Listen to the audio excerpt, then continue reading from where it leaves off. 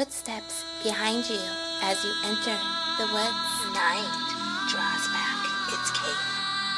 Light illumines your path. Open your eyes. Listen. Welcome to Dark Softly Tales. Dark stories for dark hearts. I'm Mav Sky. Good evening and welcome to Your Nightmares, where we like to keep it dark and dreamy here at Dark Softly Tales.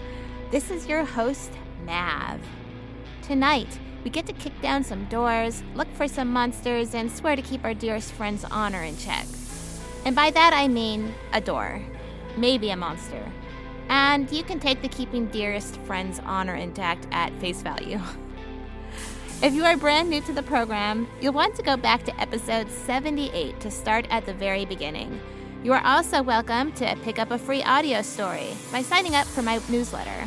Just go to darksoftlytalespodcast.com, scroll down to the bottom, pop in your email, and you'll be taken to a page where you can download the story.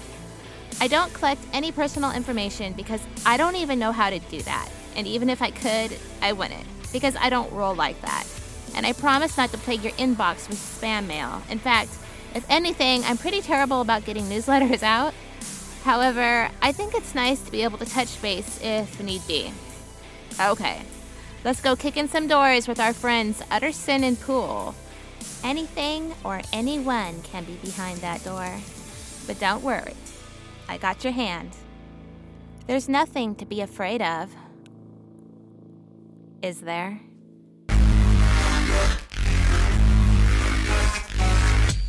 Take my hand and hang on tight as we journey into the dark softly.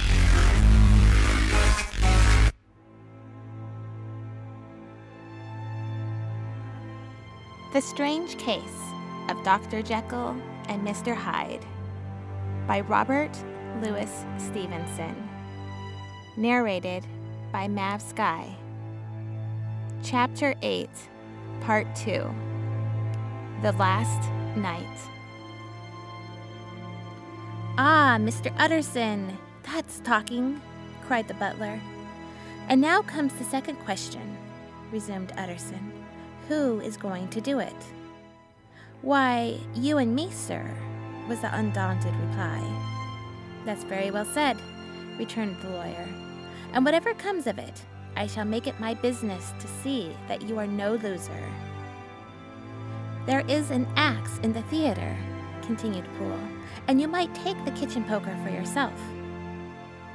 The lawyer took that rude but weighty instrument into his hand and balanced it. "Do you know, Poole," he said, looking up, "that you and I are about to place ourselves in a position of some peril?" "You may say so, sir, indeed," returned the butler. "It is well, then, that we should be frank," said the other. "We both think more than we have said. Let us make a clean breast. This masked figure that you saw, did you recognize it?" "Well, sir, it went so quick, and the creature was so doubled up, that I could hardly swear to that," was the answer.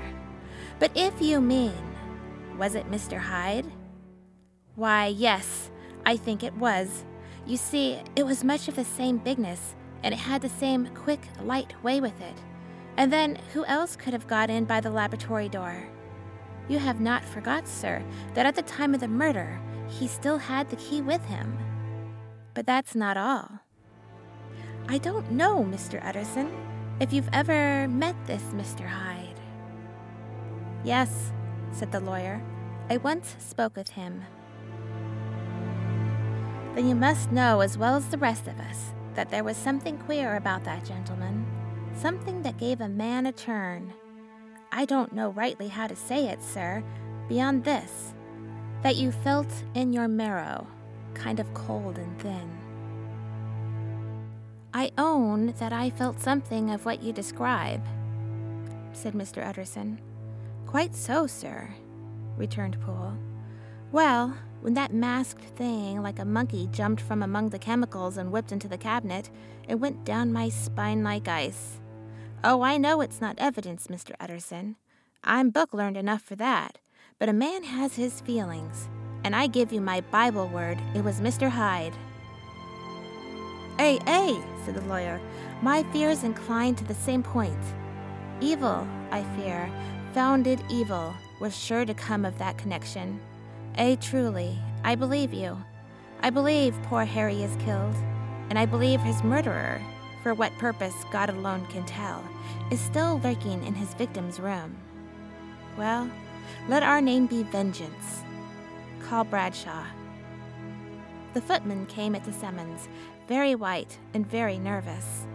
Pull yourself together, Bradshaw, said the lawyer. This suspense, I know, is telling upon all of you, but it is now our intention to make an end of it. Poole here and I are going to force our way into the cabinet.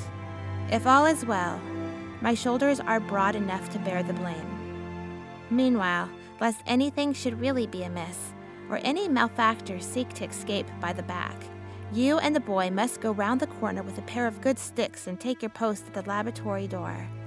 We give you 10 minutes to get to your stations. As Bradshaw left, the lawyer looked at his watch. And now, Poole, let us get to ours, he said, and taking the poker under his arm, led the way into the yard. The scud had banked over the moon, and it was now quite dark. The wind, which only broke in puffs and draughts into that deep well of building, tossed the light of the candle to and fro about their steps, until they came into the shelter of the theater, where they sat down silently to wait. London hummed solemnly all around, but nearer at hand, the stillness was only broken by the sounds of a footfall moving to and fro along the cabinet floor.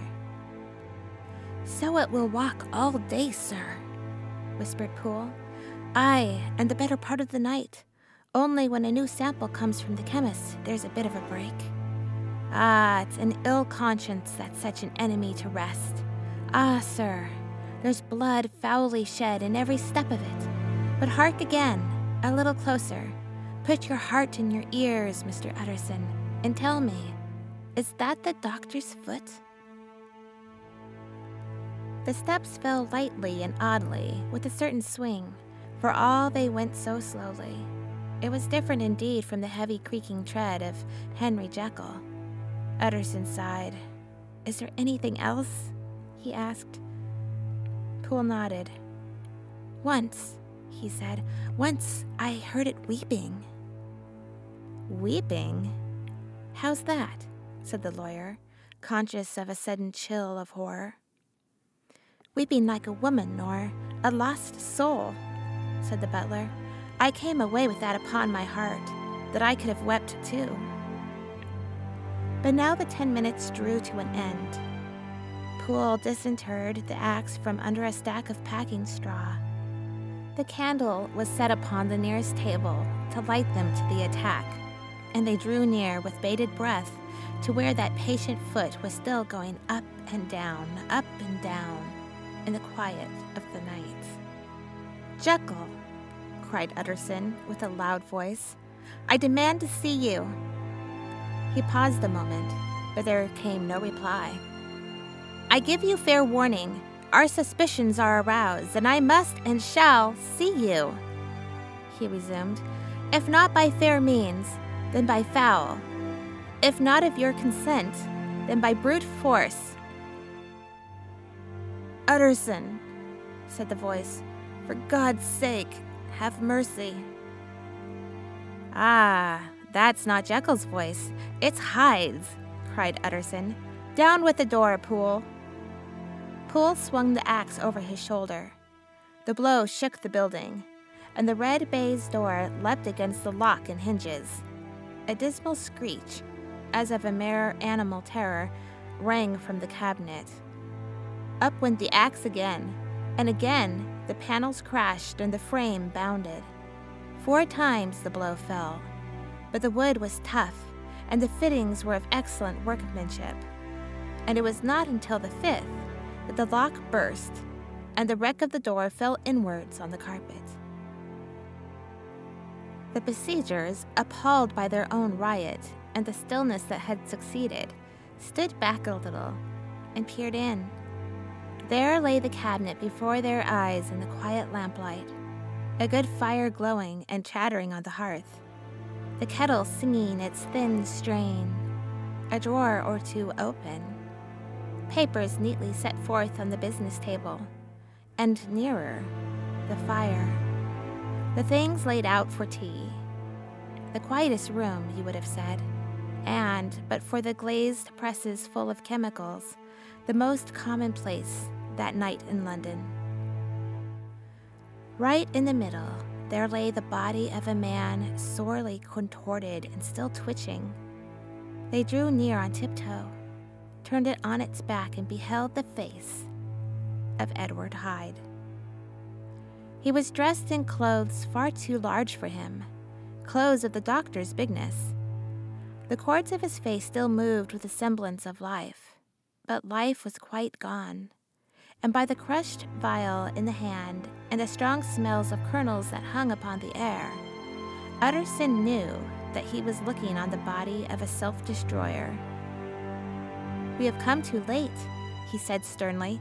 "Whether to save or punish, Hyde has gone to his account, and it only remains for us to find the body of your master."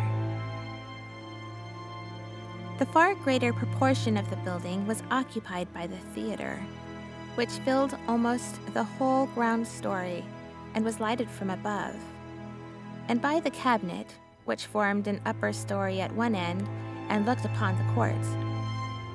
A corridor joined the theater to the door on the by-street, and with this, the cabinet communicated separately by a second flight of stairs. There was, besides, a few dark closets and a spacious cellar. All these they now thoroughly examined. Each closet needed but a glance, for all were empty, and all, by the dust that fell from their doors, had stood long unopened. The cellar indeed was filled with crazy lumber, mostly dating from the times of the surgeon who was Jekyll's predecessor.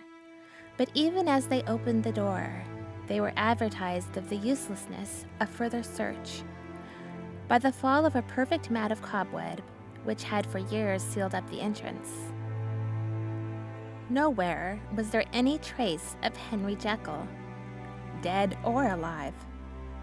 Poole stamped on the flags of the corridor. "He must be buried here," he said, hearkening to the sound. "Or he may have fled," said Utterson, and he turned to examine the door in the by-street. It was locked, and lying near by on the flags, they found the key, already stained with rust. "This does not look used," observed the lawyer. "Used?" echoed Poole. "Do you not see it, sir? It is broken, much as if a man had stamped on it." "Aye," continued Utterson, "and the fractures, too, are rusty." The two men looked at each other with a scare. "This is beyond me, Poole," said the lawyer. "Let us go back to the cabinet." They mounted the stair in silence, and, still with an occasional awestruck glance at the dead body, proceeded more thoroughly to examine the contents of the cabinet. At one table, there were traces of chemical work, various measured heaps of some white salt being laid on glass saucers, as though for an experiment in which the unhappy man had been prevented. "That is the same drug that I was always bringing him," said Poole, and even as he spoke, the kettle with a startling noise boiled over. This brought them to the fireside, where the easy chair was drawn cozily up, and the tea things stood ready to the sitter's elbow, the very sugar in the cup. There were several books on a shelf. One lay beside the tea things, open, and Utterson was amazed to find it a copy of a pious work for which Jekyll had several times expressed a great esteem, annotated in his own hand with startling blasphemies. Next, in the course of their review of the chamber, the searchers came to the cheval glass into whose depths they looked with an involuntary horror. But it was so turned as to show them nothing but the rosy glow playing on the roof, the fire sparkling in 100 repetitions along the glazed front of the presses, and their own pale and fearful countenances stooping to look in. "This glass has seen some strange things, sir," whispered Poole. "And surely none stranger than itself," echoed the lawyer in the same tones. "For what did Jekyll—" He caught himself up at the word with a start, and then conquering the weakness. "What could Jekyll want with it?" he said. "You may say that," said Poole. Next they turned to the business table. On the desk, among the neat array of papers, a large envelope was uppermost, and bore, in the doctor's hand, the name of Mr. Utterson. The lawyer unsealed it, and several enclosures fell to the floor. The first was a will, drawn in the same eccentric terms as the one which he had returned 6 months before, to serve as a testament in case of death, and as a deed of gift in case of disappearance. But in place of the name of Edward Hyde, the lawyer, with indescribable amazement, read the name of Gabriel John Utterson. He looked at Poole, and then back at the paper, and last of all at the dead malefactor stretched upon the carpet. "My head goes round," he said. "He has been all these days in possession. He had no cause to like me. He must have raged to see himself displaced, and he has not destroyed this document." He caught up the next paper. It was a brief note in the doctor's hand, and dated at the top. "Oh, Poole," the lawyer cried. "He was alive and here this day. He cannot have been disposed of in so short of a space. He must be still alive. He must have fled. And then why fled, and how? And in that case, can we venture to declare this suicide? Oh, we must be careful. I foresee that we may yet involve your master in some dire catastrophe." "Why don't you read it, sir?" asked Poole. "Because I fear," replied the lawyer solemnly. "God grant I have no cause for it." And with that, he brought the paper to his eyes and read as follows. "My dear Utterson, when this shall fall into your hands, I shall have disappeared. Under what circumstances, I have not the penetration to foresee. But my instinct and all the circumstances of my nameless situation tell me that the end is sure and must be early. Go then, and first read the narrative which Lanyon warned me he was to place in your hands. And if you care to hear more, turn to the confession of your unworthy and unhappy friend, Henry Jekyll." "There was a third enclosure?" asked Utterson. "Here, sir," said Poole, and gave into his hands a considerable packet sealed in several places. The lawyer put it in his pocket. "I would say nothing of this paper. If your master has fled or is dead, we may at least save his credit. It is now 10. I must go home and read these documents in quiet, but I shall be back before midnight, when we shall send for the police."